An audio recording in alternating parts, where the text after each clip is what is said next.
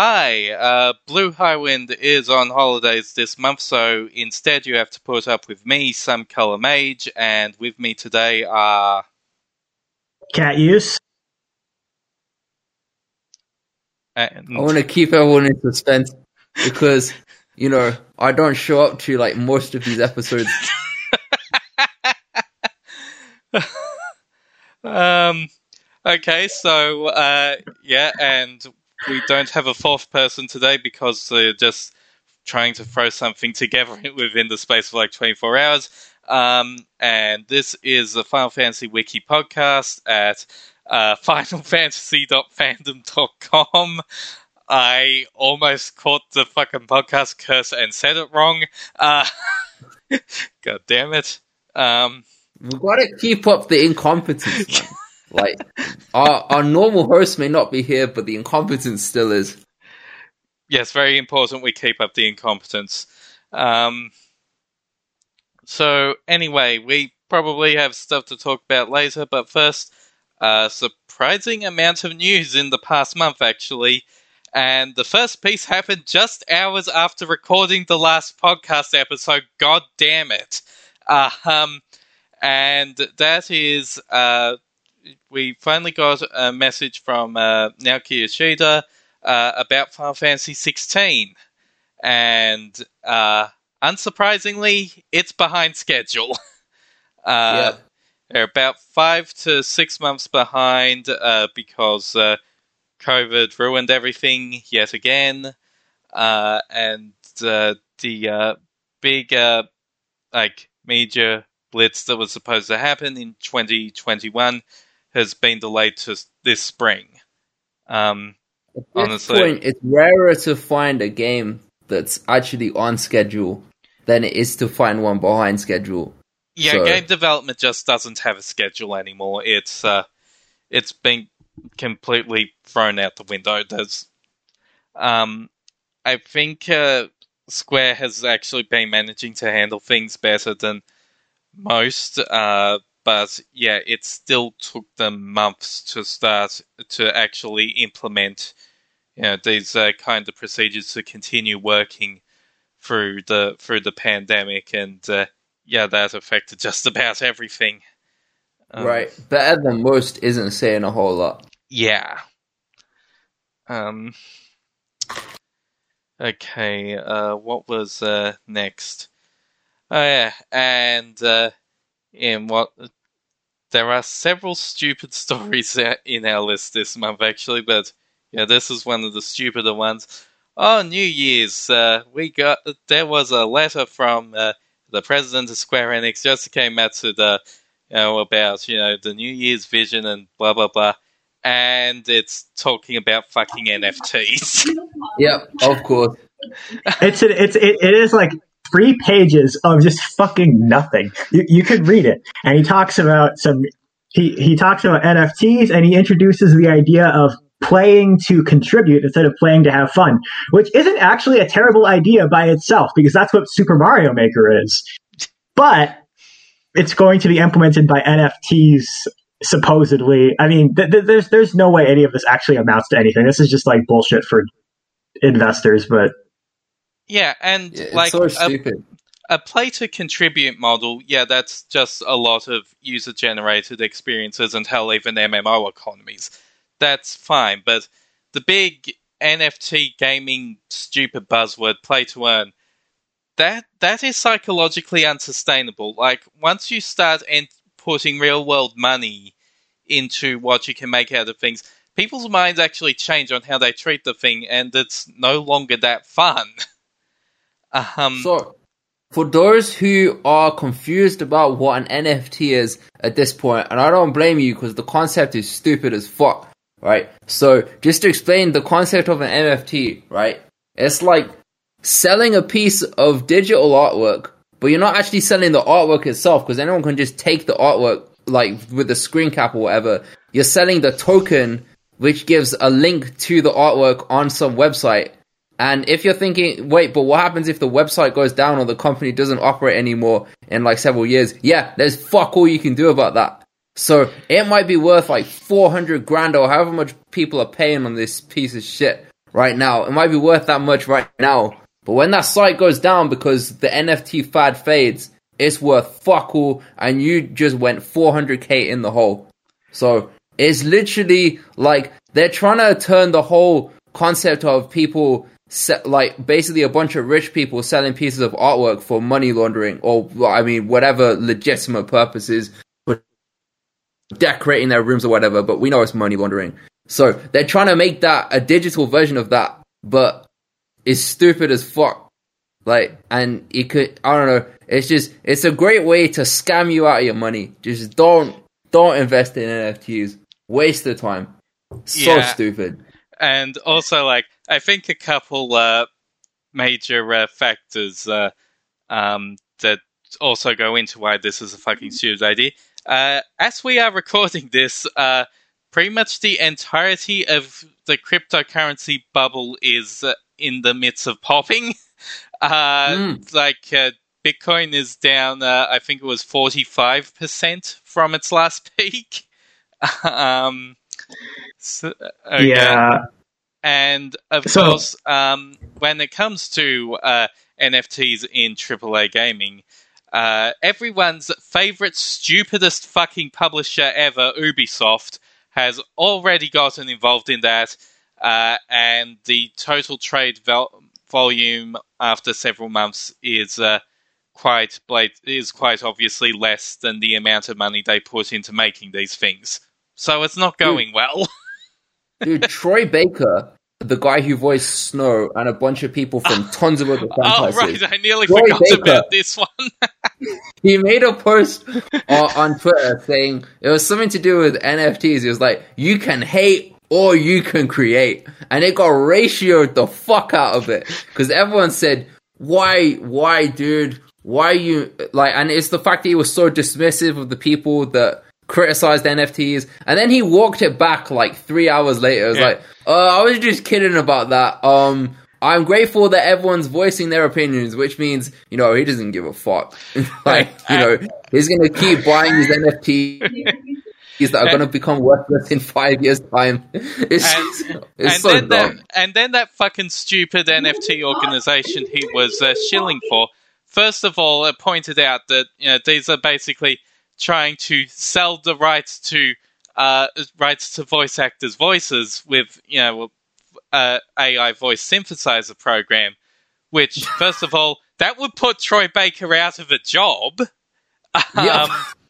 And second of all, then it got called out because they basically just stole 15 AI's code. If you're not sure what that is a free web app that you basically just select a voice, type in whatever you want, and it makes really stupid voice clips with the voice you selected, which also shows the problem with that kind of AI, because if you try to make it longer than one short sentence, the AI just very quickly starts breaking down.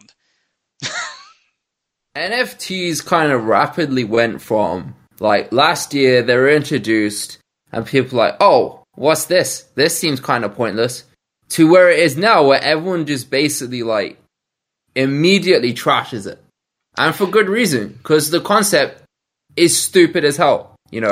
It's the kind of people who buy, like, frickin' Aston Martins that they're never gonna drive ever in their life. Like, they'll buy these, like, expensive-ass cars that they never intend to drive them. They just want to take pictures with them and say, look how many cars I've got.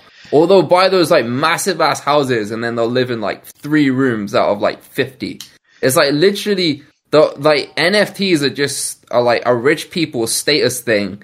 They said the status is going to go away in 5 years anyway. Yeah. Or, I mean, 5 years may be a bit optimistic. Yeah, that's a bit optimistic. But in a certain amount of time frame, they're going to lose all of their value. So it's just pointless.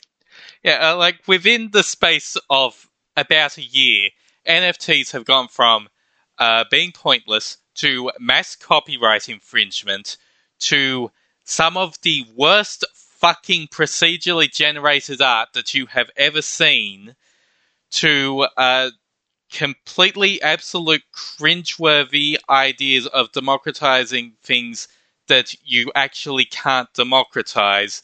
Like, no, you cannot use NFTs to create an organization, to buy a copy of the Constitution, and then hold votes on whatever the fuck you do with it.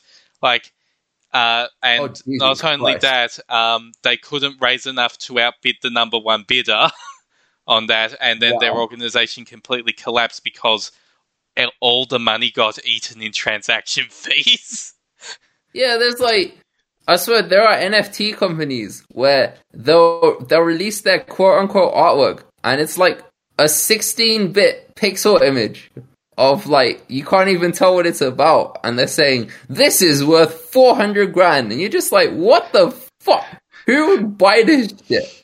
Yeah. I like, if you want to see how pointless the image part of like these NFT collections are, this week Twitter finally unveiled its very already well known and much hated feature to make an NFT your profile pic, and like it'll verify it and display it in a hexagon instead of a circle. And one thing people found is that you can just click on it to get the information. And like, if you got one of those really shitty apes that are emblematic of NFTs as a whole, Twitter is able to break the description down into a table with 5 fields. Like, that's basically all it is. Because frankly, and this is actually a design flaw with NFTs that the creator of it acknowledges, and as such he barely uses it. NFTs can't really store shit. There's no room in the data for it, and that's why they have to point to external sources, because you can't actually store the thing in the NFT.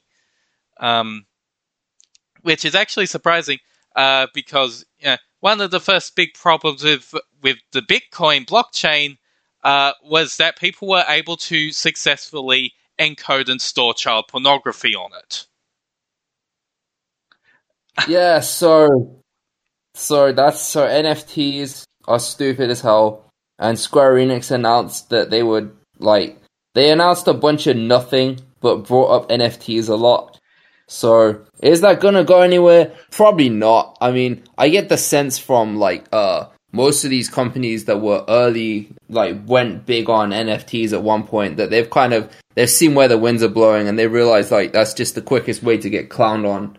So, yeah, it's starting. I don't think that's gonna go anywhere. Yeah, it's definitely starting to lose favor, and just in general, the actual developers have pretty much always hated this. I think the latest GDC report had something about 75% do not want to work on anything cryptocurrency related. Makes sense, honestly. Cryptocurrency is a whole other can of worms that I think is beyond the scope of the podcast, but my short opinion of it is it's an easy way to get scammed. I can understand some of the ideas behind it, but it just seems like an easy way to, throw a bunch of money down the drain. Oh, one last thing we should say with regard to NFTs is there's a really good meme going around, a really good FF7 meme related to NFT, right? And it's it's Barrett. Yeah, it's Barrett talking to Cloud, and Barrett's like, the planet's dying, Cloud, and you want to burn it all for some stupid-ass image of an ape? Or I don't remember exactly how it went, but you guys should check that out, because that's kind of emblematic of it. I think it's been posted on our Discord server 5 times by now. Yeah, and someone posted a different version where Barrett's talking to some Shinra guy. The Shinra guy's like, I just minted a Shinra NFT. And Barrett's like, shut your stupid-ass mouth. Yeah, that one's great too. Anyways, artificial scarcity doesn't work on the internet, kids. Do not invest in NFTs. Yosuke Matsuda, if you're listening to this, we know your letter was bullshit. Yeah. Okay. What was next? The other stupid thing. Oh, you want to do the other stupid thing first? Okay. Yeah, get all the stupid news out of the way. Okay, so recently, there was an interesting session of the Italian Senate. Oh, we're gonna go with that one first. All right. I thought you said stupid things. That's the other.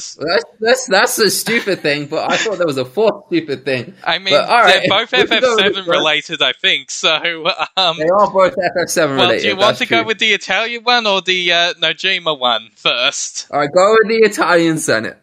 Okay, so there was a session at the Italian Senate. It was being recorded on is being done by one of those apps like Zoom or something, and someone managed to get in and started showing porn of Tifa on live. It was some like hentai thing that some fan artist made. It was like and I think Cloud's in it as well, but like I mean, I don't know the details on this shit. I just know that they played it. They played it like with the screen share function for God knows how long.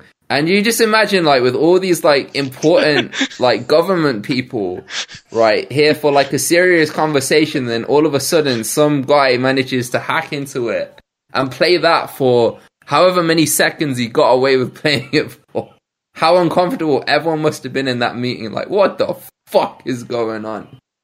And then, as a result, Tifa was trending on Twitter for the worst possible reason. Yeah, and then after that, if you went to Google image search and searched for prominent Italian political figures, guess which website was result number 2, baby? It's us. So this is wild. So I'm looking at the IndianExpress.com report of this. Apparently, this was not just like a private Zoom call. This was being live streamed on Facebook and on Senato television. Yeah, so people all over Italy were watching really shitty porn with Tifa and Cloud. No. I think the way I think of it is like you know how we have C-SPAN for the U.S. Senate and U.S. Congress. I think it's their equivalent of that. Is when it got played. Yeah, Senato TV is the Italian equivalent of C-SPAN. Right. So that got played in the middle of frickin' the C-SPAN equivalent for anyone who's enough of a political nerd to watch those videos will have seen like however many seconds of that hentai porn that someone made illegally, by the way, after downloading the models from the game. So that happened.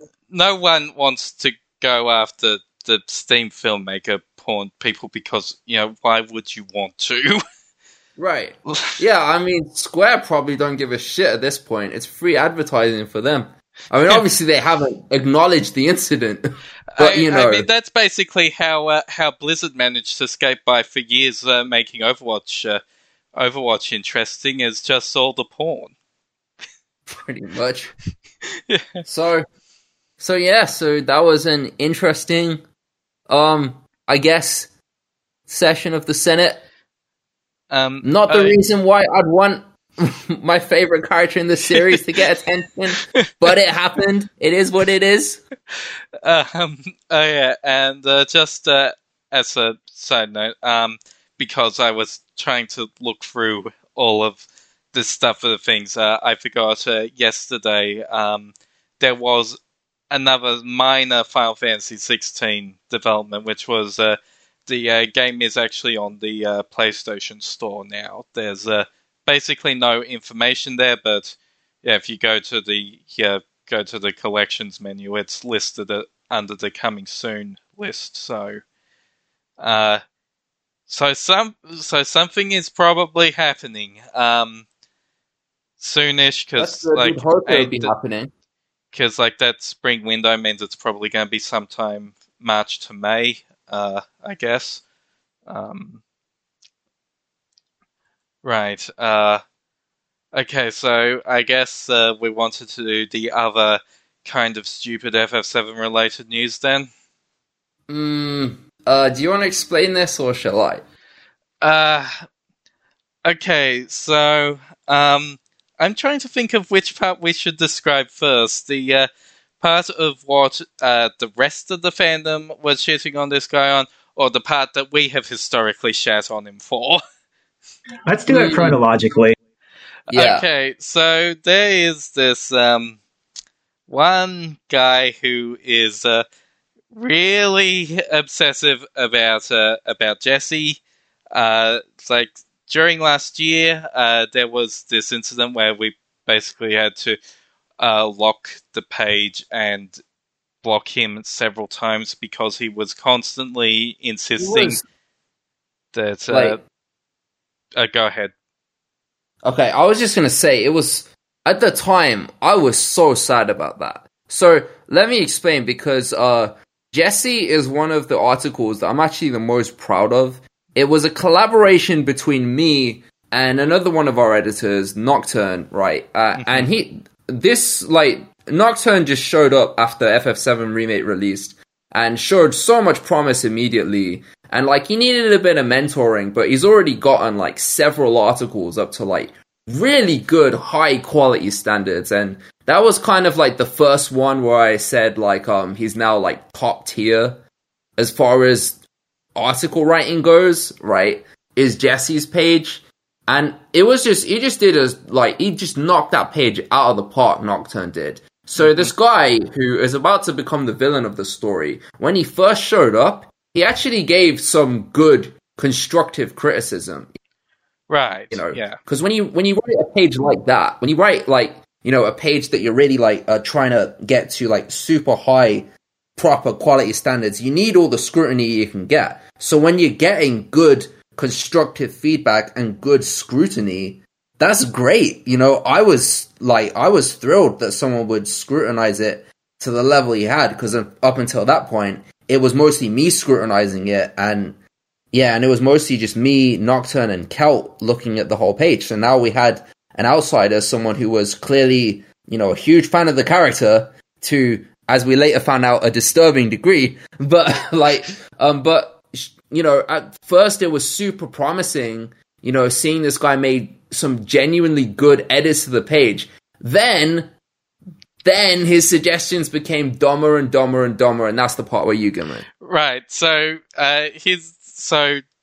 one of the things that this guy was really insistent on is that he thinks that Jessie is the girl on the Loveless poster, and no one could actually see this resemblance, and, like, his argument largely revolved around the fact, well, she's an actress, so it doesn't matter if, you know, the hair's different, the eye's different, the complexion's different. That's all makeup. That's all, and, like, eventually there was this one bit where he started doctoring this picture of Jessie to try and make her resemble the girl on the poster more, and it still didn't look like it.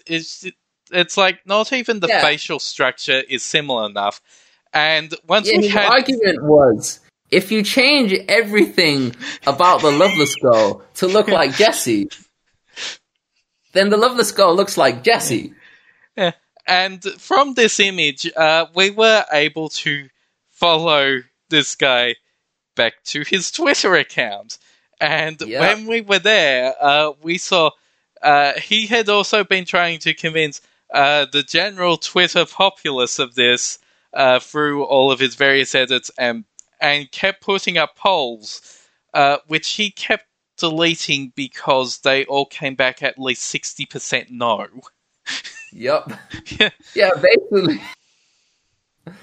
It's like, you know, it's... I don't want to say it's as egregious, but it's similarly egregious to some guy who was this massive fan of Hiroyuki Ito that used to, like... Oh, no. Yeah, the guy who used to, like, forge all of his sources and say, guys, I have a source saying that Ito is, like, directing this game or did this or whatever.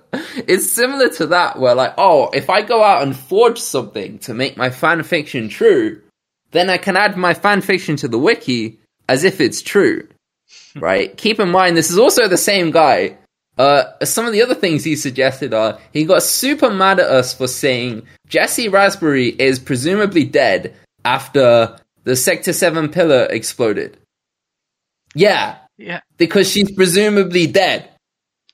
like, how else do you want to read that? Oh, yeah, don't get me wrong. Is there a chance she survived? Sure. But all evidence indicates that she did not make it. Like, so yeah, it's entirely possible she survived, because, the fat one, I keep forgetting which one is Biggs and which one is Wedge, but he survived as well, and yeah, it's entirely possible that Jessie survived. But the last time we saw her, she was having a dramatic death scene just minutes before a pile of rubble fell on her. So, exactly. She is most likely dead. It is possible she survived, but I'm not going... And the thing is, we mentioned that. When we say presumably dead, we're not saying, she's dead 100%. Like, this girl is gonzo. We're not saying that. We're saying most likely she's dead. But we're still leaving the door open that maybe she survived, right? Right. But this guy was like, no, you have to say possibly dead. Like, no, I'm not going to say possibly dead, because most likely all the evidence suggests that she's dead. Yeah, it basically turned into a semantic argument about one word at the end. I know, right? All of these words just mean she might be dead or might not be. Yeah, it would be like going to Wikipedia to start an edit war saying, well, Tupac is presumably dead, but he might be living in Cuba because we never saw his body. Like, no. Maybe Tupac was the inspiration for the villain of fucking Far Cry 6. Who knows? Yeah. I mean, so basically, yeah, he went... I was like, I thought this guy showed some promise. I was super happy when he first showed up to scrutinize one of our best articles. I don't think that's unfair to say. I think that's one of the best articles we have on the wiki, is Jessie's page. And this guy did make good contributions to make it better. But over time, his contributions became dumber and dumber and dumber, to the point where we had to ban him, right? Because in that conversation, in the Loveless conversation, admin after admin came in and said, no one agrees with you, we're dead in the conversation. And then he'd respond, and then someone else would say, no one agrees, we're deading this. And he would not stop, so we had to just ban him. And then, what really triggered the ban was the fact that, his main argument for why Jessie was the Loveless person was, well, you guys would accept this if it was Tifa or a player character, right? It's like, you guys are just biased against Jessie, but if this was Tifa, you'd believe it. So we said, no, we don't listen to the Cloti people either. We don't listen to that part of the shipping war either. And then he responded with, oh, you're saying you don't listen to the Cloti people and you don't listen to me. I guess you're in the pocket of Big Clarith. So we're like, just shut the fuck up, dude. And then a bunch of Clarith fans started liking all of our tweets on Twitter. So I guess other people got the same idea from that. But for the record, we do not give a fuck about your ship. If the wiki appears biased towards a particular ship, this is not intentional, and we would like to undo that. Get your fucking ships out of here. Yeah, thank you. There are 3 cases in which we might support a ship. Number 1 is if the characters have actually fucked. See Cecil and Rosa. Number 2 is if it is an airship. Turns out we covered those a lot. Yeah. And situation number 3 is Klepharov, because that is the foundation of the modern fandom. Yeah, I mean, funny thing is, even though the Clarith people, even though some of them had the idea that we were pro-Clarith, I don't know. I don't know if that was their impression. Maybe they were just like, oh, thank God we're not the ones being shat on for once. I don't know if they had that impression, but Clarith people have gotten mad at us too. There was at least a like 2 or 3 Clareth people that showed up on one talk page saying, I heard that this wiki is really biased, and it's biased because you show like a 1 resolution image and you don't show the other one, or you treat one like it's canon and you don't treat the other one. And it was just like, no, dude, we don't have the other image because no one took the other image. If you want to add it, you can add it. Like, I don't know. Like, people, like, I get the sense that most people in the shipping community are just looking to cause trouble. Because if you look at, like, if you look at... hold on. There's also, like, that big disclaimer we have at the top of, I think it's Cloud's talk page, where we point out that the English and Japanese Ultimanias actually disagree on this one aspect, and the whole thing is just really stupid, and we do not care.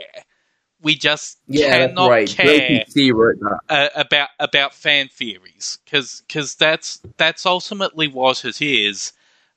Cloud does show attraction to several girls.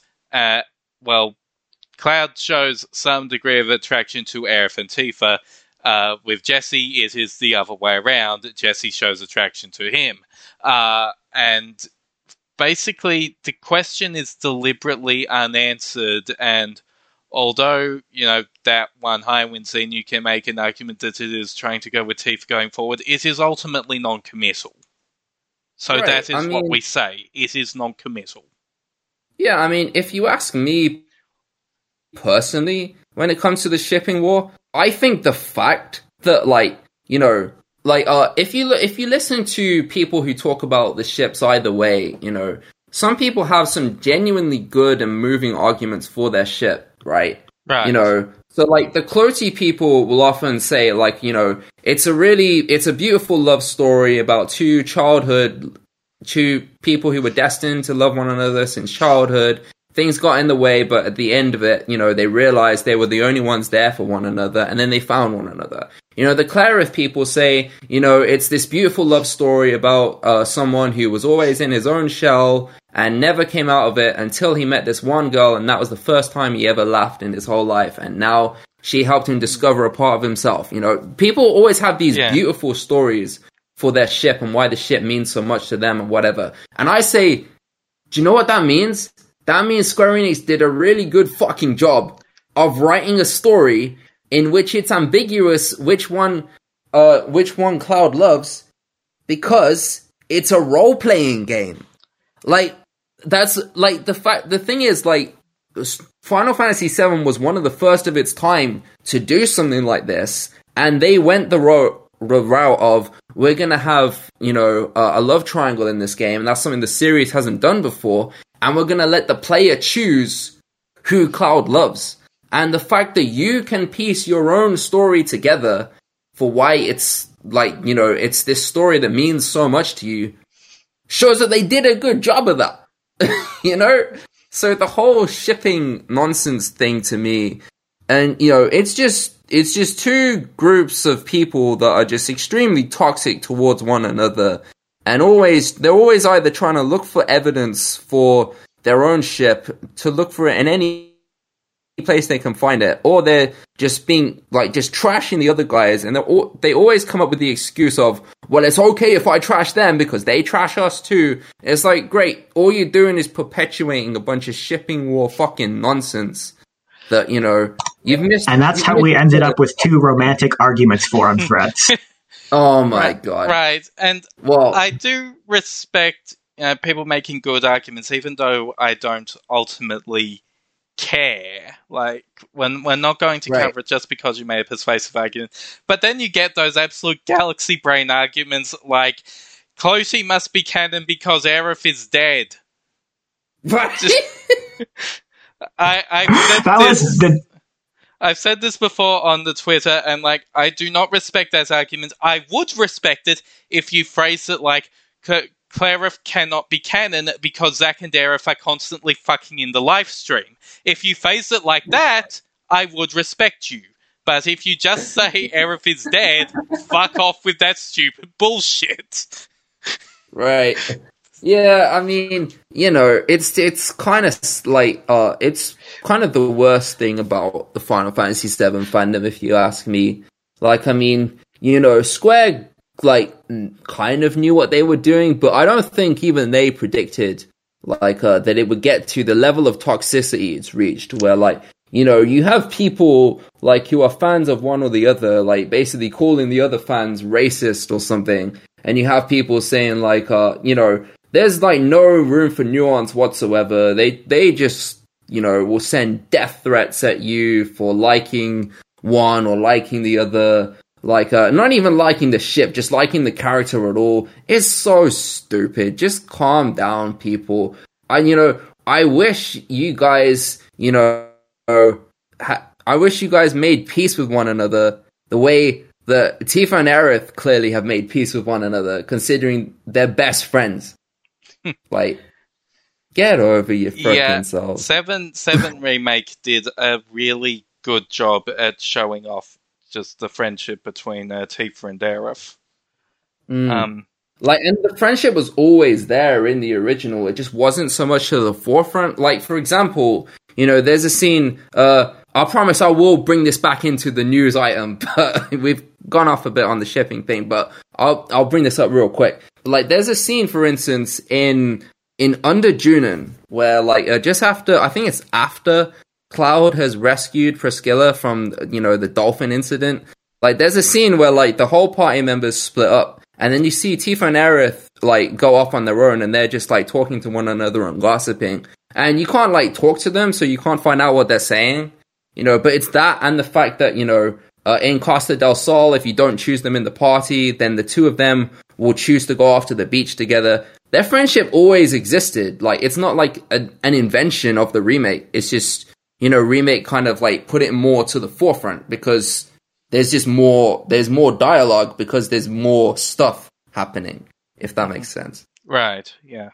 Anyway, so we should probably bring it back to the certain classy shipper, the Cloud and Jessie shipper, right? So that's our history with him. The community has had their own history with the guy as well. Apparently he's been big on Twitter for a long time, but there are several like content creators, people, like active people. In fact, including like one of our previous guests, Streliata, dealt with him too, where like he would always harass them for like not putting Jessie as the thumbnail in some of the videos, or like not making models of Jessie or not making art of Jessie or whatever. He'd always sit like it would always start off with a basic like can you do Jessie next, and they'd say Jessie's not my favorite, but thank you for showing interest in the art. And then you'd be like, how dare you not say Jessie's like deserves this? You're only like biased towards these two because they're player characters. And he'll always get super like fucking aggressive about it. It's like, calm the fuck down, dude.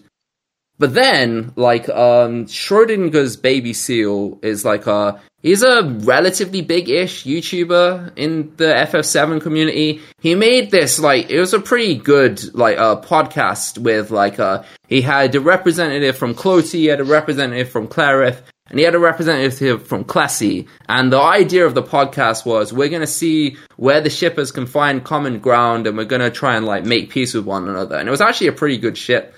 But the Classy guy was in it, and he revealed in it that the reason he's so obsessed with Jessie is that she reminds him of his deceased ex-girlfriend or something. Oh my god. Like, something like that. Yeah, But yeah, I mean, it was like some kind of reasoning for it, but then he ultimately said, like, I'm gonna try and be better about this, I realized that people have problems with it. We all thought at that point that it was gonna be better from them on. It wasn't. Like, it escalated to the point where the news item occurred, which is he sent a tweet to Nojima. Yeah, so this is last weekend. I've got my note about it in the admin lab at like the 17th. And this guy had continuously been bugging Nojima on Twitter about it.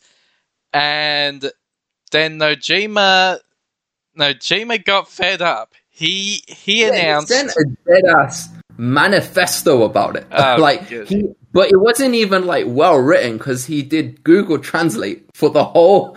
So he went to the trouble of doing Google Translate to write his whole manifesto about for Classy, in which he was basically saying, don't make Tifa and Cloud canon because that's going to be too divisive, but do add all this stuff so that Jessie can, make sure she comes back in the next part. Like, she's going to come back to life. And she's also, there's going to be options so that she can go on the Gold Saucer date. And, just basically make her more prominent, but don't make Cloud and Tifa canon, because that's too divisive, right? And then, it was just like, obviously it was extremely fucking disrespectful, because it's Google Translate. Yeah. and because also the message is fucking stupid. What to do. Right, I mean, it was dumb as fuck. But yeah, Nojima got fed up. He outright announced, I am no longer using my Twitter account to talk about the games I have worked on. This is basically just an account for pictures of my pets now. And people piled on the Jesse dude hard for that one. Yeah, I mean, though, if anything, there is a happy ending to this whole shipping war nonsense, because that brought the shippers together against the Jesse guy. We're all moment right there. We're all united in being sick of this one fucking guy. Yeah. Yeah, and he's now made his Twitter private, but a lot of like the kind of big people in the community all had their own takes on it, but it generally went generally speaking, they channeled it towards like, okay, let's give Nojima like something for his birthday. Like, let's, all tweet about how much we love the story and whatever. So they kind of turned it away from the Jesse guy, which is why we're not really saying his name. Because ultimately, it's not about this one person. It's about the fact that, people should not be so freaking obsessed over fictional characters with pixels on the screen. Like, you guys need to grow up a little bit. Like, these fictional characters that do not exist in real life are not worth you sending death threats towards one another or harassing the developers over it or whatever it is you think you're doing. Like, I get that you identify something in these characters or whatever, and you take it personally when someone says, I don't like them as much as you. Well, not everyone sees it that way. Most of us have freaking lives. We enjoy these stories and we enjoy these characters. We don't fucking harass one another over it. Like, grow up. I mean, sort of subtweet thread from me aside, we just tried to ignore what was happening on Twitter because nothing good can come from the FF Wiki account jumping into this shit. I mean, the only time we got in hotbed with Twitter posters was totally by accident, and it was my fault. So and hey, guess what? It was shipping again. Right, right. I mean, I literally, because all I did was I posted a celebration of the Tifa Lockhart article, right? And I did that, and it was for Tifa's birthday. There was a huge thing in the community where they're like, "Oh, show your fan arts or show your model renders or whatever it is." And I said, "Okay, I'm gonna show this article because I'm pretty fucking proud of the article. I'm not gonna lie, that might be the single one article that I'm most proud of in my whole 12-year or however long it is career of editing, right? I mean, I'm pretty freaking proud of that article. So I posted that and I posted some fun facts about it." And I thought this is going to be great. This is going to be, me showing what I have to bring to the community and us showing how important we are to the fan community and whatever. And instead we had a bunch of Twitter, shippers who were like, "Oh, why did you show this? Why did you say that Maiden is canon in this? That's stupid." I'm like, dude, the reason why I put the citation next to it and I cite the story is to say where it came from. If you've decided, oh, that's not canon, well, I put my source right there. Like, you know, I mean, and I've changed it from a citation to an annotation now, so you can decide if it's non-canon or not. But like, also, you know, just in general, Maiden, if I recall correctly, is from an Ultimania. It is. We pretty much consider Ultimania to be the definitive canon when it comes up, because that is often where all of the notes of how things were supposed to happen, and often mechanics on how the games actually work. That is where a lot of this gets sourced from. They are some of the most valuable resources to us for uncovering some of the more hidden information. We are not going to disregard part of it unless Square Enix up and says, disregard this. Right. I mean, like literally when it first happened and I was getting people like getting mad at it, I was like, what the hell? Like, I mean, this is fucking weird, and it wasn't even like constructive criticism. Yeah. It wasn't coming from a place of, hey, I'm not sure that should be like, that should be given as much prominence given that it's kind of ambiguous where it sits in the canon. I'm open to that. Yeah, and I eventually did turn it into an annotation. Yeah, that's a fine argument. But right, but they came at it. I was like, why are you treating this as if it's canon? Why are you acting as if it's whatever source? You are clearly biased. And at first I was just confused, like, what the hell? Why are people so mad about this one novel? And then you spent 5 minutes... You spend 5 minutes clicking through their profiles and realize, oh, it's all Cloties getting pissed off that this one work has a pro-Clerif slant. Right, yeah. I mean, literally, like, I was confused at first. Yeah. And then Drake sent me a message, said, by the way, Cloties hate that because in the book it once says Aerith loves Cloud. I was just like, oh, you gotta be fucking kidding me. And literally, like, one of the most upvoted comments in, like, the reply thread to that tweet, one of the most upvoted comments was someone saying, by the way, there's no confirmation that Cloud returned Aerith's feelings. And I was just like, what the fuck does that have to do with whether the book's canon or not? That kind of, like, gave the whole game away right there. Yeah, the book says Aerith loves Cloud. Apparently Tifa loves Cloud. Apparently Jesse loves Cloud, or loves Cloud's dick anyways. Sephiroth loves Cloud. He chases him all over the fucking world. X loves Cloud means absolutely dick. Right. Yeah, like, if it wasn't for the grand horrors from outer space fucking everything up, Final Fantasy VII's world could easily become a harem anime. Right? I mean, man, it's so stupid.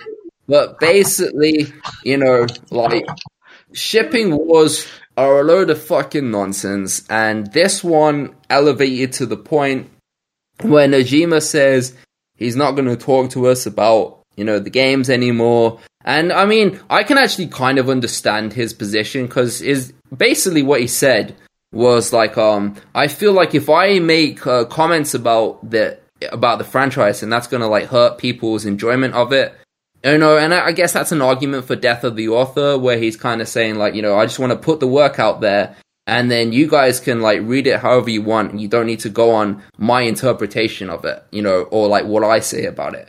Which, to me, is a clear argument for there's no canonship, it's actually player choice, but, whatever. I just, in general, think that Twitter is a terrible place for creatives to talk about their creative process. Social media in general is horrible for that. Please start a blog if you want to do stuff like that, because, not only do blogs tend to be slightly less horrible than social media, if comments on that are still being bad, you have the power to just turn those off entirely. Everyone wins. Yeah. Yeah, I mean, I kind of half agree with that, because, like, I know that James Gunn, for instance, he uses Twitter quite well. He's always answering a bunch of, like, fan questions about Guardians of the Galaxy, and he'll always, like, he's introduced so many things to the canon just by replying to people's tweets. And I think, I don't think that's a terrible use of Twitter if you can, like, withstand the fact that sometimes you might reply to someone in a comment and they might respond, how dare you fucking say that? How dare you ruin, my headcanon, blah, blah, blah, blah. Like, I mean, there are ways to use it properly, but, like you said, there are also a huge ton of problems with it. And I imagine those problems are exacerbated when English is not your native language, right? I guess, imagine trying to talk to English fans or English-speaking fans, I should say, of your works, right? When you barely speak the language and you're trying to, like, clarify something, but then you get something wrong on accident. Like, we've already had that problem several times where, like, like the creators will say something, but it gets translated wrong. And then, like, and then people run with whatever translation it is and then just, like, trash, like, I think the problem we had with that, or, I mean, I don't like to talk about this problem so much because I don't give a shit at all. Like, like when Tifa was first unveiled for Final Fantasy VII Remake, like, they basically said, and they explained their decision to give her a sports bra by saying, our ethics team wanted it to be more restrictive, which, taken at face value, what it's meant to mean is, when you're out there performing athletics like that, you kind of need to wear clothing that is appropriate for athletics, that allows you to still have flexibility, but also, supports the girls in place, right? But then these motherfuckers were like, oh, clearly, Square Enix is woke now, and now we gotta trash the game because, they restricted her breasts and made them smaller. It's like, shut the fuck up, dude. Also, on that one, Square Enix's process regarding these things is well documented because it has affected multiple Dragon Quest ports in the past. Square decides what rating they want something to be, and part of their job is to look at it and think, oh no, this isn't going to meet the current 0 requirements for this rating, so we've got to change it. That's basically what that ethics department does. Right. They give them the work and the rating, and they say whether or not they believe this will get the correct rating. I loved when one guy tried to show up on our Discord to concern troll about it, and then, like, at first we were kind of arguing back seriously, but then Kay, or Coldest Fire, just responded to him like, do you love games that objectify women? And it just kind of, like, kind of made him give the whole game away when he responded to that. Yeah. And then we were like, alright, kicked. That was funny. I should have responded to that by just turning into a full chauvinist pig and just saying, by the way, she looks better with the sports bra, and then ollied out of the conversation.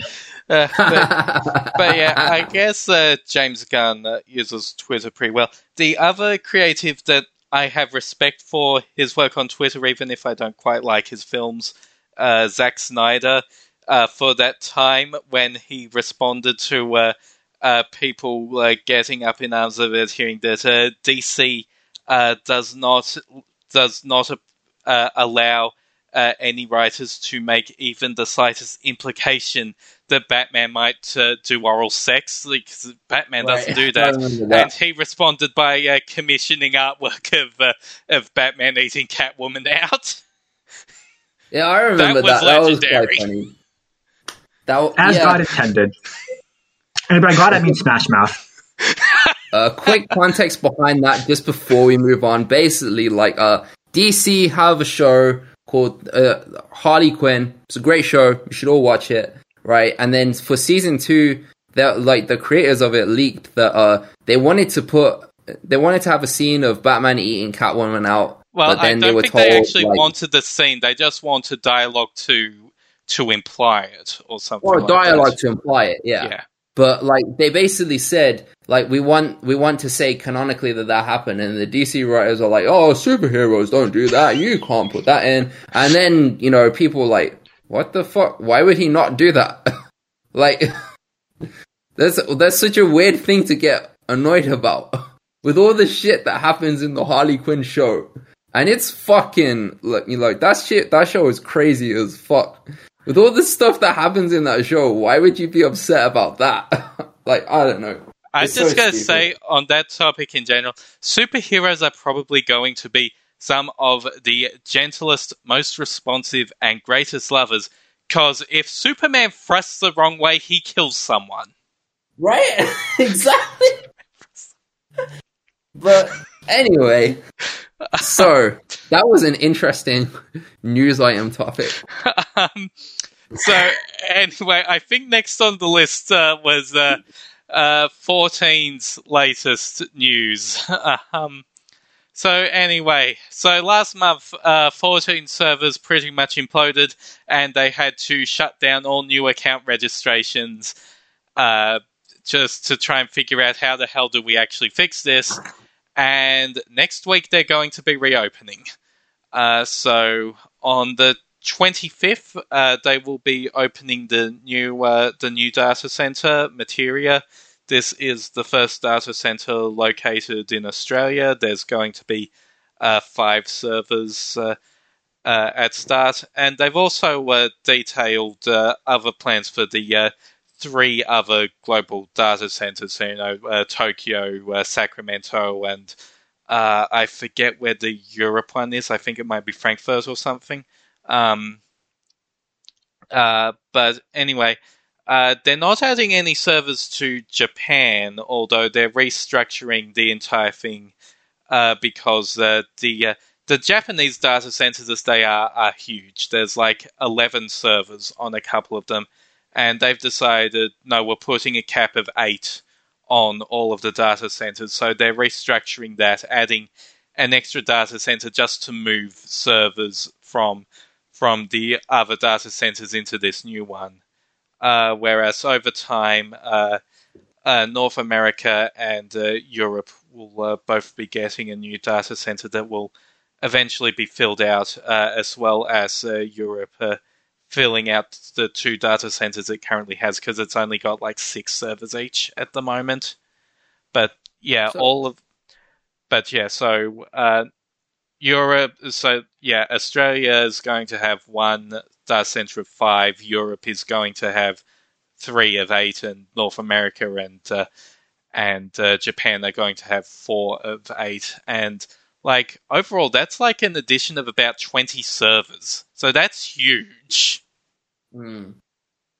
So, and with the data center jump coming out in 6.1, it's not you can visit people on other servers in your same geographic location, so it's not like fracturing the game, which was kind of a problem when Crystal came out, because that sort of divided Ether into what is still Ether, which is like considered like the raiding server by some, and Crystal, which is like the roleplay Balmung Zone server, and they're being brought back together.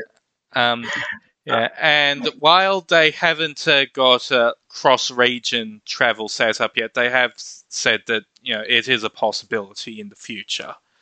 I'm assuming they're not doing that right now because, in addition to them already doing a lot right now, like these new servers are coming up Tuesday, and the real trial is that the day after they're reopening Crossworld.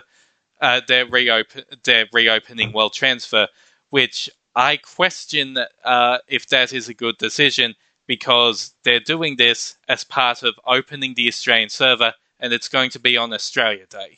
It's a public holiday. Oops. Yeah, so I'm pretty sure something's going to explode. So, this is a stupid question from someone who doesn't play 14, but is the data center thing, is that because of the chip shortage, or is it because of all the people migrating from World of Warcraft? All of the above. Yes, all of the above. Okay.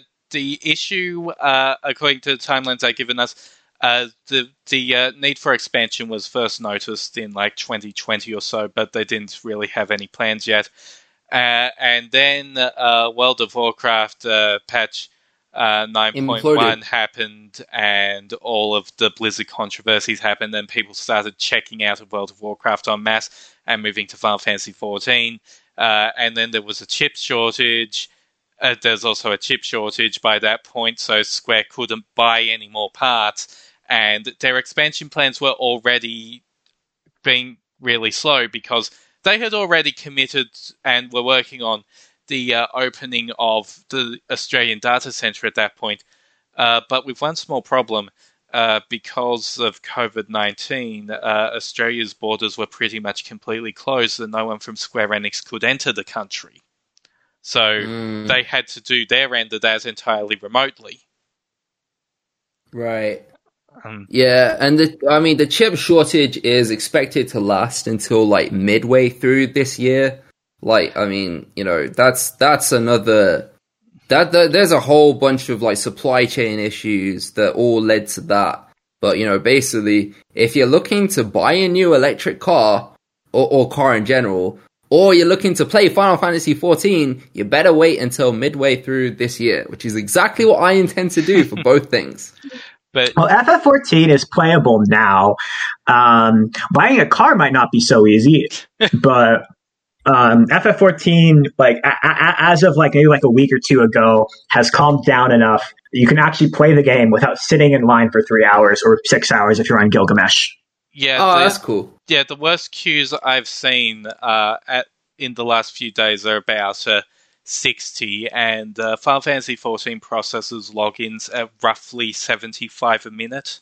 What it does is that it basically waits until there's 100 free slots and tries to push in as many as it can, but it usually can't do all of those, so it only usually gets around 75.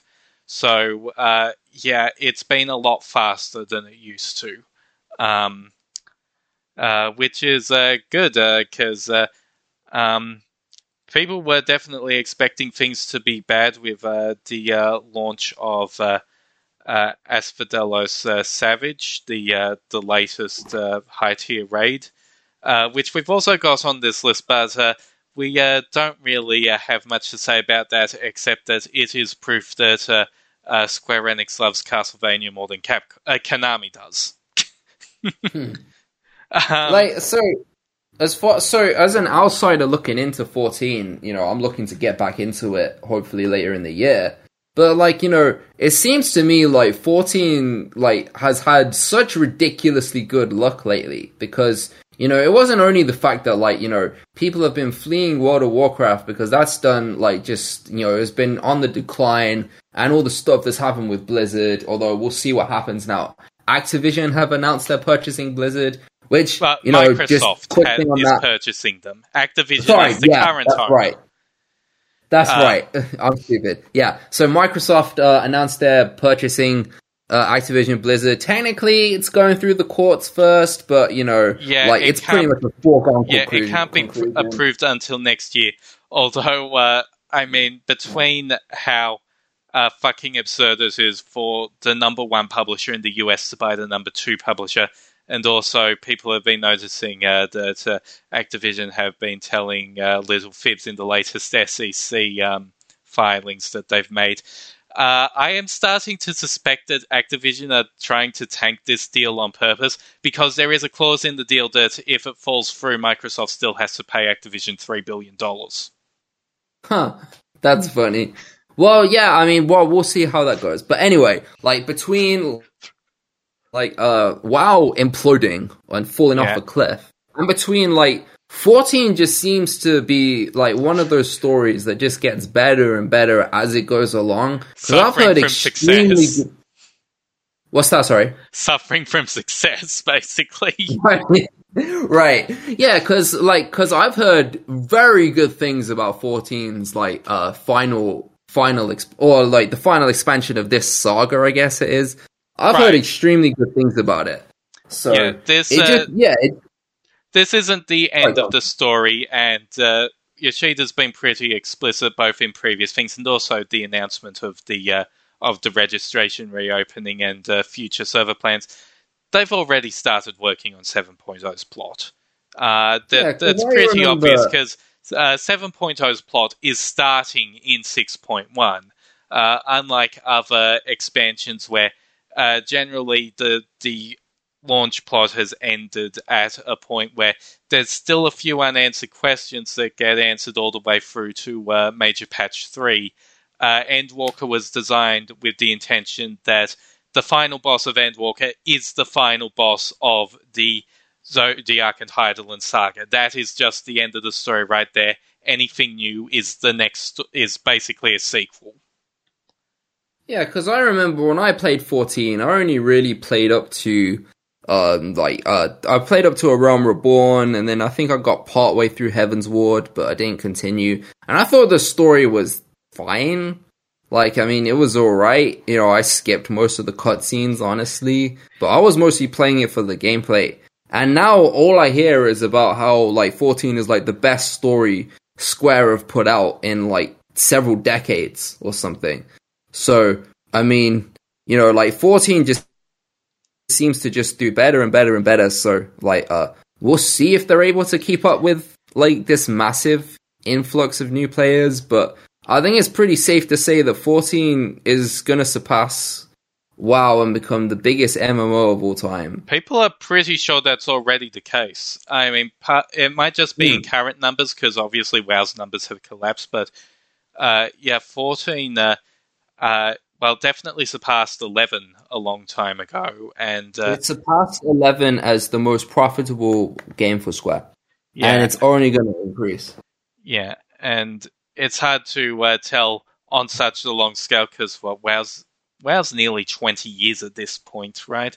So it's hard to tell if 14 has managed to pass that yet, but it does seem to be doing better. And at this point, the MMO scene has been pretty dead for a while, honestly. Yeah, whenever people say, like, oh, I don't trust Square Enix, like, Square sucks at everything, like, 10 was their last good game, or 12 was their last good game, or, like, I'm super concerned about 7 Remake, because I think the next part is, the story's gonna be so shit. You always gotta point them to the fact that, like, 14 was originally, like, the biggest disaster of, like, basically any video game company. Like, and it was, like, it hurt their reputation badly. Yeah. And now it's gone from that to, like, such a massive success story, you know, that it just goes to show, like,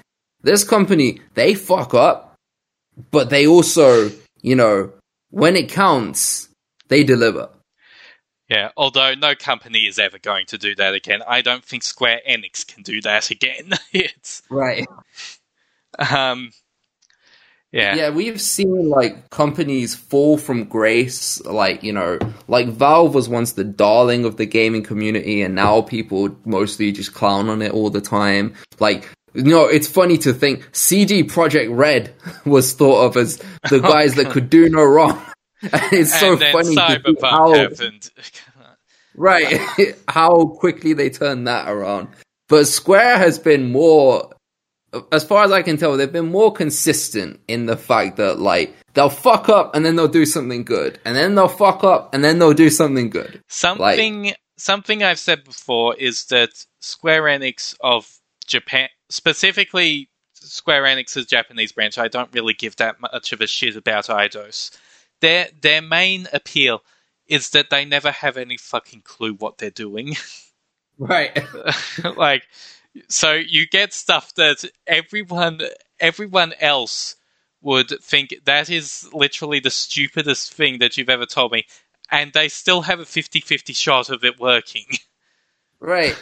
No, but I mean, you say that of Square Enix of Japan, but it's kind of true of the Western branch too, because I mean, look at, like, you know, the Square Enix Avengers game was god-awful, and then the Square Enix Guardians of the Galaxy game won a ton of game awards and became one of the biggest surprises, like, pleasant surprises of last year.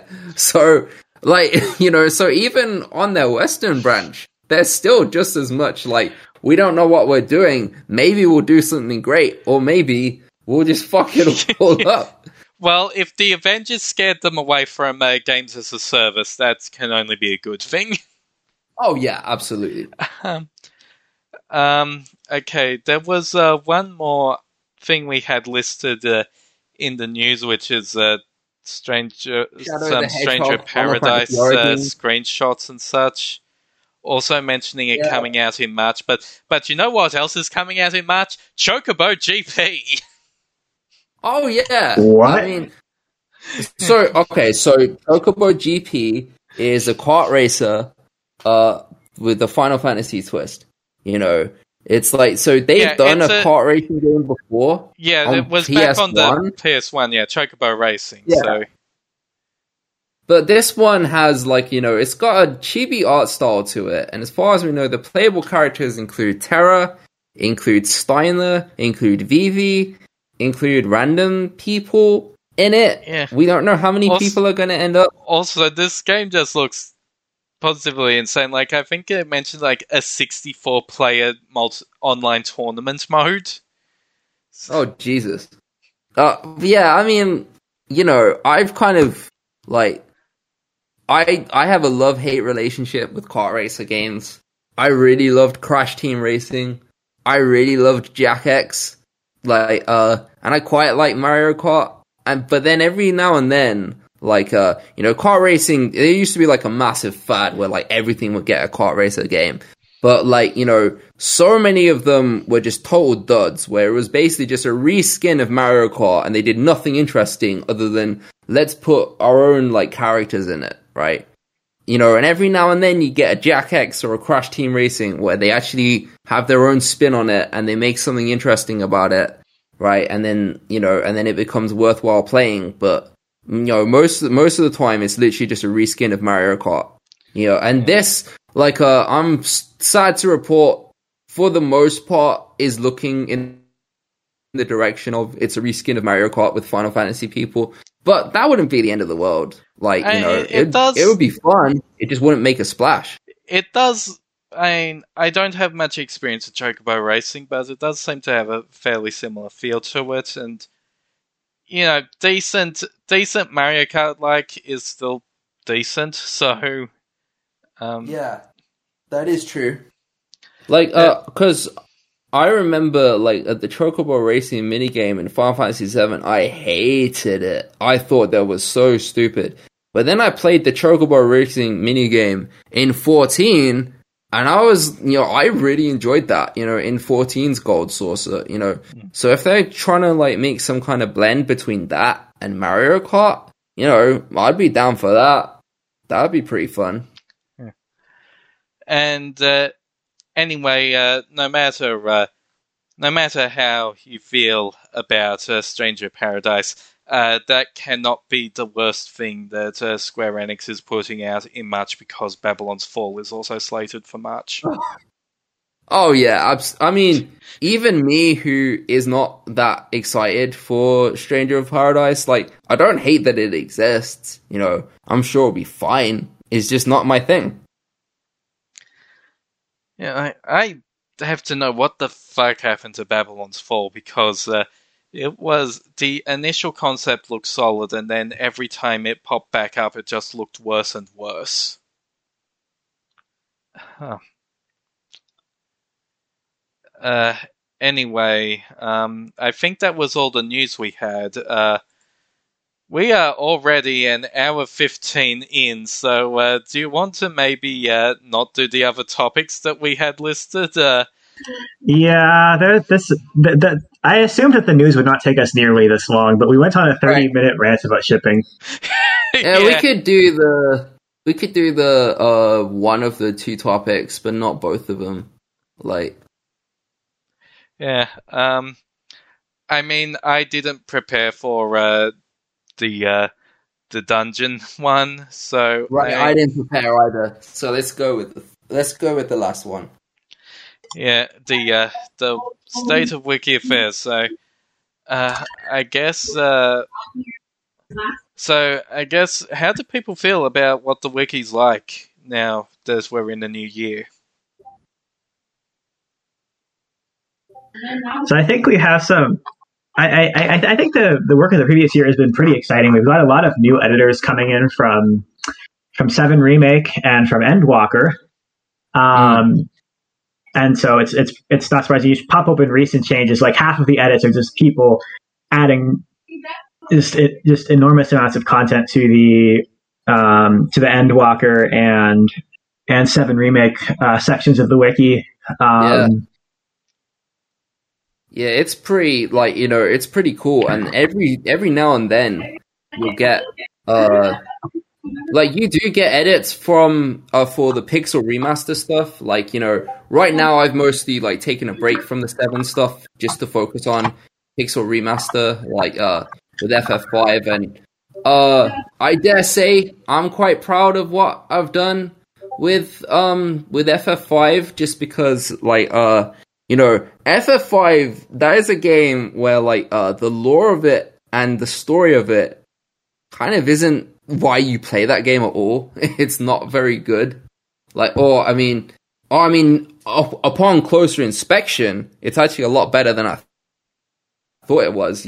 They clearly thought about some things much more. They put much more thought into it than most people will pick up on, just because the story isn't why you play that game, right? But I think it's super interesting now. If you look at, for instance, a lot of the location pages, you'll find some things that are hidden deep in the game's script, by talking to some NPCs that you wouldn't have picked up on, just through a normal playthrough. There are tons of things that I thought were quite cool. So, for instance, I think the main one that I was happy to discover, I guess, was when you go to Walst. When you go to Castle Waltz, that's after the Wind Shrine, after the Wind Crystal has been shattered. You go to Castle Waltz, and then Princess Lena tries to convince King Waltz to shut down the machine that's empowering the Wind Crystal. And and when you get there, King Waltz is ho ho ho, you must be joking. I will never close down this machine. And when you see that in the main story, he kind of just looks like he's being a jerk. He's oh dude, another crystal shattered. You gotta shut this thing down. He kind of looks like he's just being a dickhead about it. But then when you actually talk to the NPCs, you realize the reason why the water crystal machine was so important to them was it was protecting them from monster attacks, right? It's the reason the town is able to exist is because the water crystal was purifying the water, and that was keeping all the monsters away because they were using it as a defense mechanism. And that's how they sealed Shiva away for so long. So when you look at it like that, it's you can kind of see why he'd be reluctant to shut down the machine. But, in the main story, you just kind of think he's being a jackass. Right. 5 is a surprisingly dense game, yeah. Especially coming off 4, because 4 is kind of the game that very, very much shows that this is an early SNES game, and then you got 5 and 6 in comparison. Absolutely. It's not even just in terms of the gameplay, because the gameplay of 4 is extremely basic, but also you look at the storytelling of Final Fantasy 4, and it's hard to believe that they went from writing the story of 4 to writing the story of 6, given how much better the story of 6 is. The story of 4, for what it is, and for the context of when it came out, you can forgive a lot of its shortcomings, but whereas with 5, the story doesn't take itself seriously at all, and it's mostly just there as a joke. Pretty much everyone is a silly character and doesn't take themselves seriously. Even Exdeath is kind of hammed up, where he's ha ha ha, I am evil and I will destroy everything. Whereas 4 is trying to take itself seriously, and it's trying to be a serious story, but it doesn't work all that well. Because, there's so many deaths, quote unquote deaths of the party members that are just reversed later, where you're just or how am I supposed to take any death seriously? Even if they were a party member was actually dying, when there's that many of them die, it's hard to like feel anything when like Sid takes a suicidal plunge or something, because you're like, dude, like someone just died like 5 minutes ago, so how am I supposed to have the capacity to feel anything for these, like, you know, for these people that are there for 5 minutes and then they die and then come back? It's, I don't know. Well, that was particularly funny because like that's already just after Yang quote unquote sacrifices himself, and then Sid goes and does it, and cut back to the ship, and Kane just going, "Why does everyone keep doing this?" Right? Like, why does Sid think that he's the fucking redneck from Doctor Strangelove? Right? It's so, yeah. I mean, Four's story, you can forgive it considering, you know, they were still new at this shit. They didn't know what they were doing yet. You know, stories in video games weren't expected to be there much at all, really. But, you know, I mean, I suspect, like, because I haven't rewritten the content for 4, and I don't know if I will anytime soon, but I suspect when you get to the content for 4, like, you won't find as many things, like, when you look through the location pages, for instance, you're not going to find as many things that are, like, super, like, interesting tidbits of lore that were hidden away in the script. Because most of it is kind of like, you know, 4 is what it is. It is exactly what it presents itself as. Whereas 5, there's like, you know, there are clearly some things that they thought about it. They thought about it much more than, like, you would think. You know, they put a lot of, like, thought into tons of the lore details, but you just wouldn't be able to tell from a normal playthrough, because you're only playing the game, like, you know, to level up your jobs, right? And by the way, all the stuff on the jobs and the abilities, that's all completely rewritten. But now I'm going through the lore stuff and trying to do as much as I can before 6 comes out. And then I'm going to do 6. And then I'm going to try and do as much of that as I can before something about 7 is announced. And then I'm going to go back to 7. So I'm being pulled, like, in different directions. Yeah. I still expect, just based on how Yoshi P tends to do things, that the next big thing is probably 16. Like, I don't think that once we actually get to the point where he's regularly showing stuff, it's going to string us along for years. I think once we get to whatever they're planning in spring, the release date is soon from there. Like, you know, when it comes to 14 expansions, they usually get announced like half a year out. Right. And I expect that 16 will bring its own influx of editors, or maybe some of the 14 people will cross over into 16. I personally don't expect to write the content for that, just because, like, you know, I have a life to get to. Like, I can't write for every single game that comes out. Like, it's nothing against 16. It's nothing against 16 at all. It's just, you know, I have to draw the line somewhere. But, like, I expect it will see its own influx of editors, and, you know, I'm excited to see what happens there too. So, you know, we're in a good spot at this point, but I think that's just because Final Fantasy is in a good spot. Like, you know, like, the wiki was kind of dark for years, but that was just because, you know, the only thing we had was 13, and then there was a long wait, and then we had 15, and 15 was kind of underwhelming, and then there was a long wait. And version 1 of 14 barely got covered. Like, we do still have bits and pieces of that around the place, but it's still obviously unfinished and probably won't ever get properly finished. Well, even then, like, a lot of that information is just missing now. You just can't get it back. Yeah, well, even then, like, version 2 was struggling for coverage at first, but, like, you know, slowly over time, I think people have pulled together, and I think version 2 and onwards, like, I think 14's coverage is getting better over time. We're still mostly strongest in the lore aspect, like the gameplay aspect. Like, we're obviously not going to be able to compete with the wiki that only covers 14's gameplay.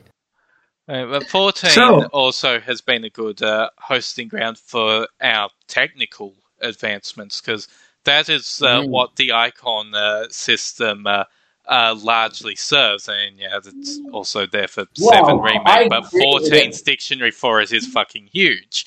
Right, because I created that for 7 Remake. Yeah. And I wasn't expecting anyone else to use it ever. I wanted other people to use it, but I didn't expect them to. And then all of a sudden, it got filled with all these 14 images, and then it started breaking. I was like, oh shit, what have I done? So with regards to the broken icon system, I mean, do you mind if I rant about Tencent for like 30 seconds? Yeah, go ahead. I fucking hate what happened to XIVDB2.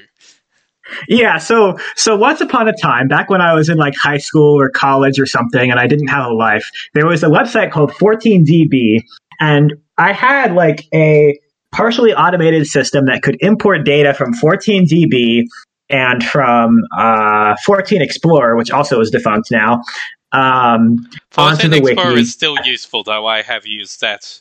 14 Explorer at least exists. It still exists. It's just a very outdated tool at this point.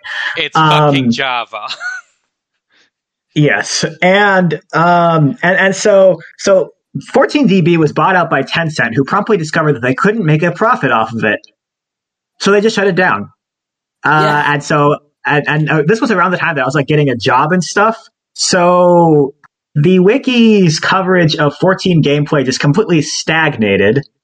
And nothing got done for a long time. Over the past few months, I've been working on implementing like automated imports of coverage from 14 API, but this is a Herculean task that is taking me like literal years.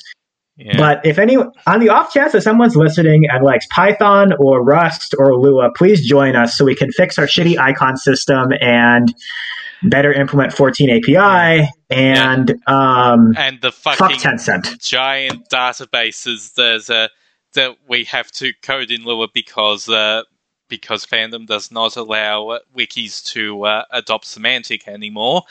Semantic would actually be very useful for the 14 coverage, but we are not allowed to use it. Cargo is the other one that we're not allowed to use at this time. Yeah, it's kind of frustrating, but it is what it is.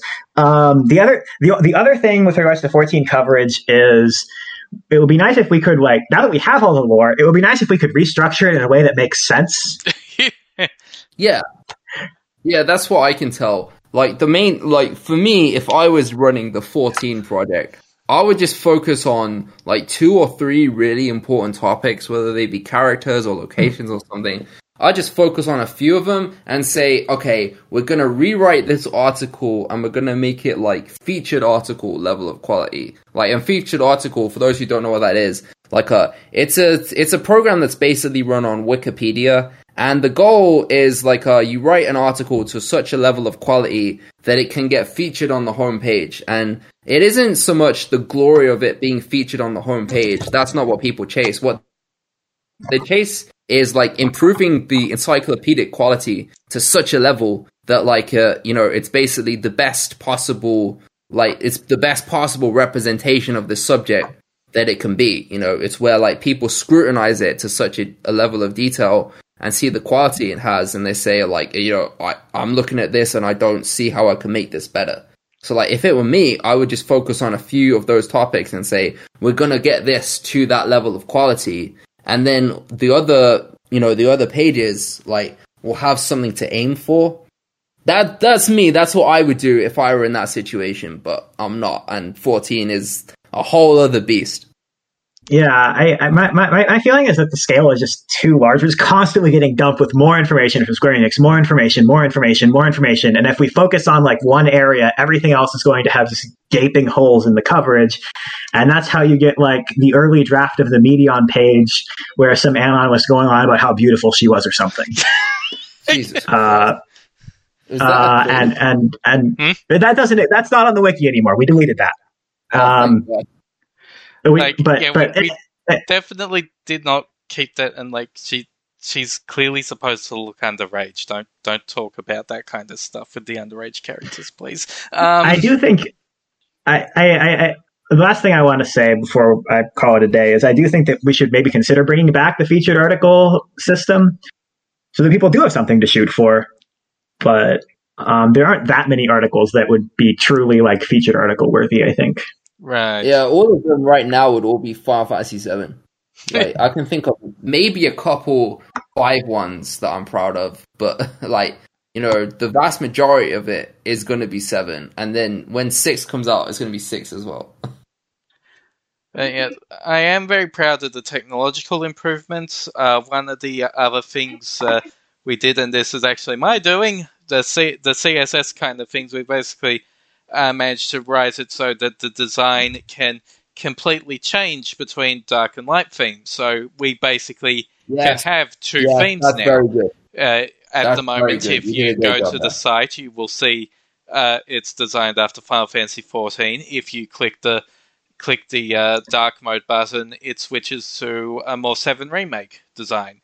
Yeah, because my friend and I, we did the 7 remake design, and it was very much based on the menus within 7 remake, and it just seemed to make a lot of sense, you know, other than the fact that it was the big game coming out. 7 Remake's menus do a great job of blending old and new, where, like, you know, it's somewhat like the old menus, and obviously the old menus, they just wouldn't really work for website UI design, just because, you know, they're old consoles, and, like, UI and UX design has come along a lot since then, right? But, you know, it does a great job of blending that with, like, new things that UI and UX people have learned along the years. And then so I implemented that, and then I kind of neglected the 14 side, but you knocked it out of the park with the 14 side. And I unlike think you didn't have my friend to help me out. Right, and I think on that topic, 14 also does a good job of trying to modernize that kind of menu, because 14 does have the option to recolor the menus to look like classic menus, and you can see they're still kind of based on the same sort of design, just with a more natural color scheme for what it is. Like, I mean, everyone loves the classic blue, but at the same time, too many of those boxes all over the place gets a bit grating, which is probably why they stopped doing it after 7's user interfaces based on having like 5 of those boxes around the place. It's not great. So our 14 theme is very, very good. Yeah. And it might be hard to keep up with that because, you know, the next release will be a game that we don't really have an idea of what it looks like yet. But I think that most likely what's going to happen is, like, we might change, like, the background image and, like, you know, those ones you see on the front page. We might change some of the images around, but I don't see us changing, like, a lot of the details, such as, like, I don't see us changing the tables or the info boxes or the nav boxes again until another 10 years when, like, you know, UI and UX design is in a totally different place than it is now. Right, so, but like, if we do want to tweak those designs, the code, it's not the most readable code, but it is still there and pretty easy for us to determine. So hopefully, the CSS is much better than it was. Yeah, so hopefully it won't be as much of a mess as me implementing the 14 ones was, because that took a lot of trial and error. That's something that I didn't mention when I was talking about what I thought was exciting, but it is exciting, is that we have, this is something most readers will never care about, but we have gone through and made the code of the wiki much, much easier to read and easier to modify. The bot API is way better. The CSS can actually be edited by a human being now. There's not so much parser functions. And so our lives as the people who do the technical stuff is now much easier. Yeah, I mean, I don't want to too much disrespect to the former editors or anything, like the former person who used to run the technical side. But I will say that it was much more of, like, the work of, like, an evil genius kind of thing. where it's like, you can see from it, like, someone clearly like had the idea that like, we're going to make this automated system, and it's going to be like JS is going to run all of it, and it's going to be all done from this way, and it's going to be so easy. But then, only the evil genius that implemented it knows how it works. So, but now we've gone like, it's much more like lightweight. Yeah, we had some genuinely beautiful code back in the day, but you have to actually be a genius in order to be able to read it. To be fair, and I have explained this before, the main reason most of our code base is the way that it was is because teenagers. Right.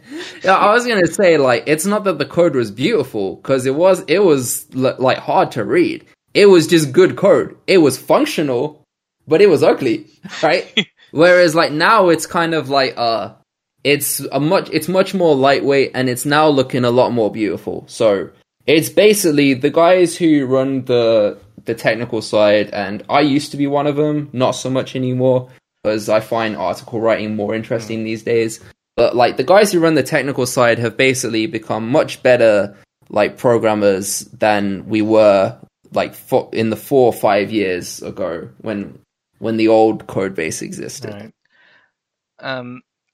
On the, I guess, straddling both sides of things, there is one thing from fandom that I am hoping that they actually do get around to soon, since they did say this was coming in 2021 and then it didn't, which is them bringing back the map feature.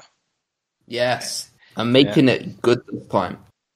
Yeah, we definitely did experiment with maps before. We didn't get very far because it's kind of... It was buggy and broken as hell? Yeah, pretty much. And yeah, that is something...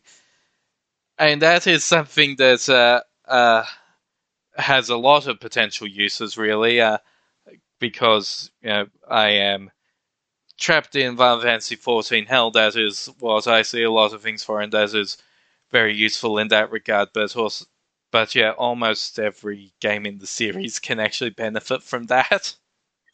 You know what would probably be great for it? I mean, maybe there's a Lua hack that could do it, but maybe the map would be a more natural way to do it. Tactics and Tactics Advanced battle maps that don't suck.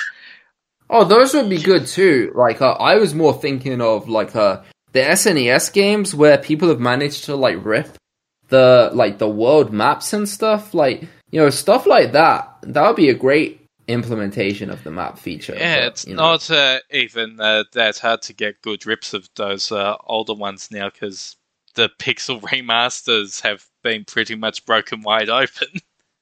Oh yeah, I mean, like, speaking of breaking things wide open, there's a PC port of Final Fantasy VII Remake now, and lots of people have already had tons of fun with some of the mods. But Unreal Engine, baby.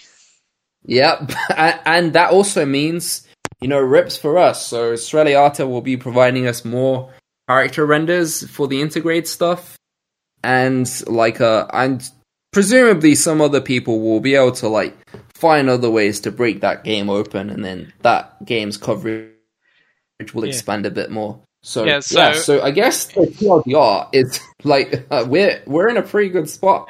Yeah. Silver lining of Luminous engine being a complete and utter fucking disaster is that Square Enix has transitioned to be a primarily Unreal and Unity developer, and both of those engines are incredibly easy to reverse engineer. Yep. So we're in a good spot. Maybe the best spot we've been in all the time I've been here. Yeah, it's getting better. Yeah, it does feel like we're in the best state we've been in a long time. Yep. Definitely since the time before I was there. There was it must have been like 2007, 8 or so, when there was this influx of people just writing content that just didn't exist yet, and that must have been exciting as well. But right.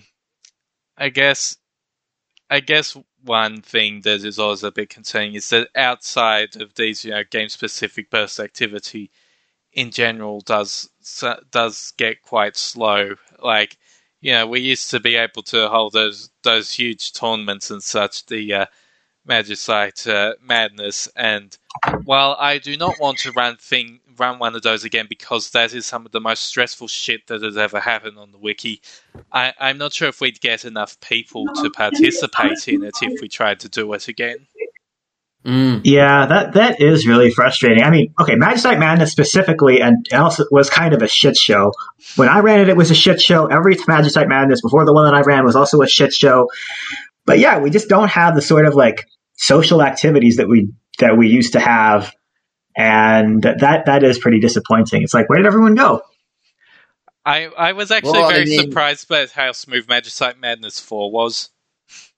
Because Magicite Madness 2 had the cheaters and the entire fuck up over the final fight because people disagreed over whether it being in the Dragon's Neck Coliseum meant that it should abide by Coliseum or Magicite Madness rules. And then Magicite Madness 3 had the incident I do not want to talk about. Yeah, 4 was the least bad of like every Magicite Madness up to that point, and it was still just a huge stressful shit show that pissed a bunch of people off. Yeah, I mean, it goes back to kind of what we were saying regarding with the character shipping, where some people just get way too emotionally invested in fictional characters and pixels on a screen, Like, I get that, you may, identify a lot of things in these certain characters. Like, I identify a lot with Spider-Man, but if someone says, oh, Spider-Man sucks, I prefer Batman, I'm not gonna respond like, oh, you're trash, I hate you, I'm gonna send death threats to you, and blah, blah, blah. I mean, I don't know. But anyway, yeah, I'm kind of the school of thought where, I don't think that the absence of those things is such a bad thing. Don't get me wrong, I don't hate them, and if they were running, I wouldn't, go and cancel them. I'm not gonna, fight against them coming back, because I think they're fun. Those are perfectly fun, tournaments to get involved in. It's fun for the people that aren't running them, I should say. But they're totally fun things, and we're not worse off if we have them. But I'm of the school of thought where I'm like, well, us not having them isn't the end of the world, because, we're a wiki. The most important thing is that we're the biggest and, dare I say, the best encyclopedia for Final Fantasy on the internet. And that's our core strength. That is what we are best at. And, if we run a tournament on the side, that's great. It's great fun, and it's great to get people involved. If we don't, it is what it is. Yeah, I do want to bring the social stuff back if we can. It is a bit disappointing to, look through Project Space and see a bunch of old dead things. And, some of them, I can even point to them and say, hey, this is partially my fault. Like, look at the news page. I did like that thing, but the problem was I couldn't do a lot with it. And a lot of us just kind of fell asleep at the wheel. And it resulted in 2 cases where a single editor took over and let the quality decline extremely hard because they were basically the only arbiter of what was on the page. And after that second time, we basically all just agreed, no, this isn't worth it anymore. And why fix what you can just delete? And that is kind of annoying because, it's something that was nice to have. And we kind of fucked it up. Yeah, I mean, it was nice. It just wasn't, essential to the main thing it is that we do. So, so to anyone out there, if you're interested in, for instance, we have tournaments where people, choose the best Final Fantasy character.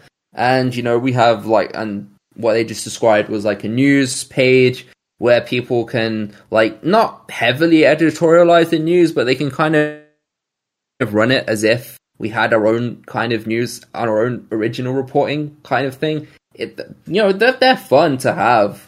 You know, like they're good features of the wiki. They're just not core essential features. You know, when I'm thinking about where I'd spend my time, you know, I'm thinking like, could I, you know, write this really good article on like, you know, this subject that we haven't covered all that well before, or could I, you know, run a tournament where people get to decide, you know, who's better between like Cloud or Sephiroth, you know, like, and I'm always going to choose the first one because the second one isn't that important to me. Yeah, I mean, I don't think we're saying we need to bring back all of these social features. It's just that it was a fun thing that, you know, brought people together and maybe was more, you know, engaging than the way people currently socialize, which is posting like shitty memes in the meme channel. Actually, one thing that I would, so I said that Magic Madness was kind of shit, but one thing that I would really like to see come back is the Sanctuary of Zeta, which is where people could post all their like fan art and fan fiction. And I actually just opened it up right now and discovered that the page for the Sanctuary of Zeta is just completely broken. All of the code is fucked up. So I need to fix that. Yeah, the old forum is pretty much unviable at this point. The code just completely fell apart. Yeah, the forum should probably just be scrapped entirely. But the Sanctuary of Zeta, I would love if people could bring it back with some new fan art and fan fiction, and I think that would maybe be a more engaging thing for people than, you know, just posting shitty memes. Like we did, that's the thing, though. We do keep the forum around because, you know, RINS is very useful, but or at least this is when people actually use it. But I mean, if it were down to me, I'd have deleted every single forum and talk page on the wiki and started from scratch. You know, that's what we did on Ratchet and Clank. We just deleted all the old conversations, and then if you want to start a new one, that's fine, but you're not going to see some old conversation where people said, oh my god, Courtney Gears is so hot, or oh my god, like, I have this one fan theory, and how dare you not put that it's true on the page, or whatever. Like, But obviously, we like to keep archives around, whereas I'm not from the school of thought that thinks archives are that important. To be fair, we did absolutely nuke the worst of the forums. The which one was it? What was it called? Lodestone? The Waystone. Yeah, Waystone. God, the Waystone was so shit. Waystone got almost completely purged. We kept a few pages around and moved them to Zeta because they were actual attempts at creative works, but for the most part we completely deleted that. Well, the thing for me is like when it comes to like Sanctuary of Zeta, like for context for people who don't know what it is, it's basically like it's a forum where people used to be a lot more popular than it is now. It's kind of dead. Well, RINS is the only part of the forum that's actually considered open. I think technically you can add to the other forums, but you're not supposed to. Right. So, Sanctuary of Zeta is basically like, it was a place where people would write little fan stories, like, and it was originally about, I guess, I haven't read any of them, but it was about like Dissidia characters or something. Like, I don't remember. Whatever they wanted. You could also post fan art and stuff in there. It's just basically a fan work forum. Right. You know, so that used to exist. But then, like, most of those people don't edit the wiki anymore. They've taken it someplace else and whatever. Yeah. Like, you know, stuff has happened. But basically, my only thing with that is, like, a wiki does not seem like a great place to include stuff like that. Because all that's going to happen is, every now and then, I'm always seeing, like, people on Reddit or on Twitter or whatever will, like, post a thing where they're like, oh my god, I found this screen cap, and the Kingdom Hearts wiki is saying that, like, Moana is in Kingdom Hearts. What the fuck? And then you look at it, and they haven't read the URL. The URL actually says, Kingdom Hearts Fanon wiki says Moana is in Kingdom Hearts 4. It's like people, you know, because people think of a wiki as an authoritative, like, true source of news. So whenever they see, like, you know, a fanfiction thing posted on a wiki, then they're going to take it as true, even though it's not. So that's my only, like, concern with stuff like that. I I mean, if people are taking stuff from forum space or walkthrough space out of context and saying that we're claiming that something is canon when it's not, that is their problem. I guess like, it clearly says forum at the top of the page, or clearly says walkthrough at the top of the page. Right. I think we are not responsible for people just not being able to understand basic English.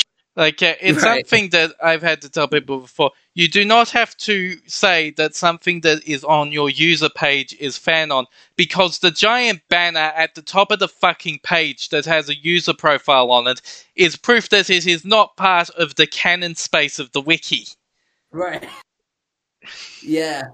Yeah, I mean, don't get me wrong. I'm not saying, this stuff should be scrapped or banned or whatever. I'm just saying, that's my only concern about that. I understand. You're just worried about people not reading, which, considering we are a primarily text-based website, is sometimes rather depressing, but yes.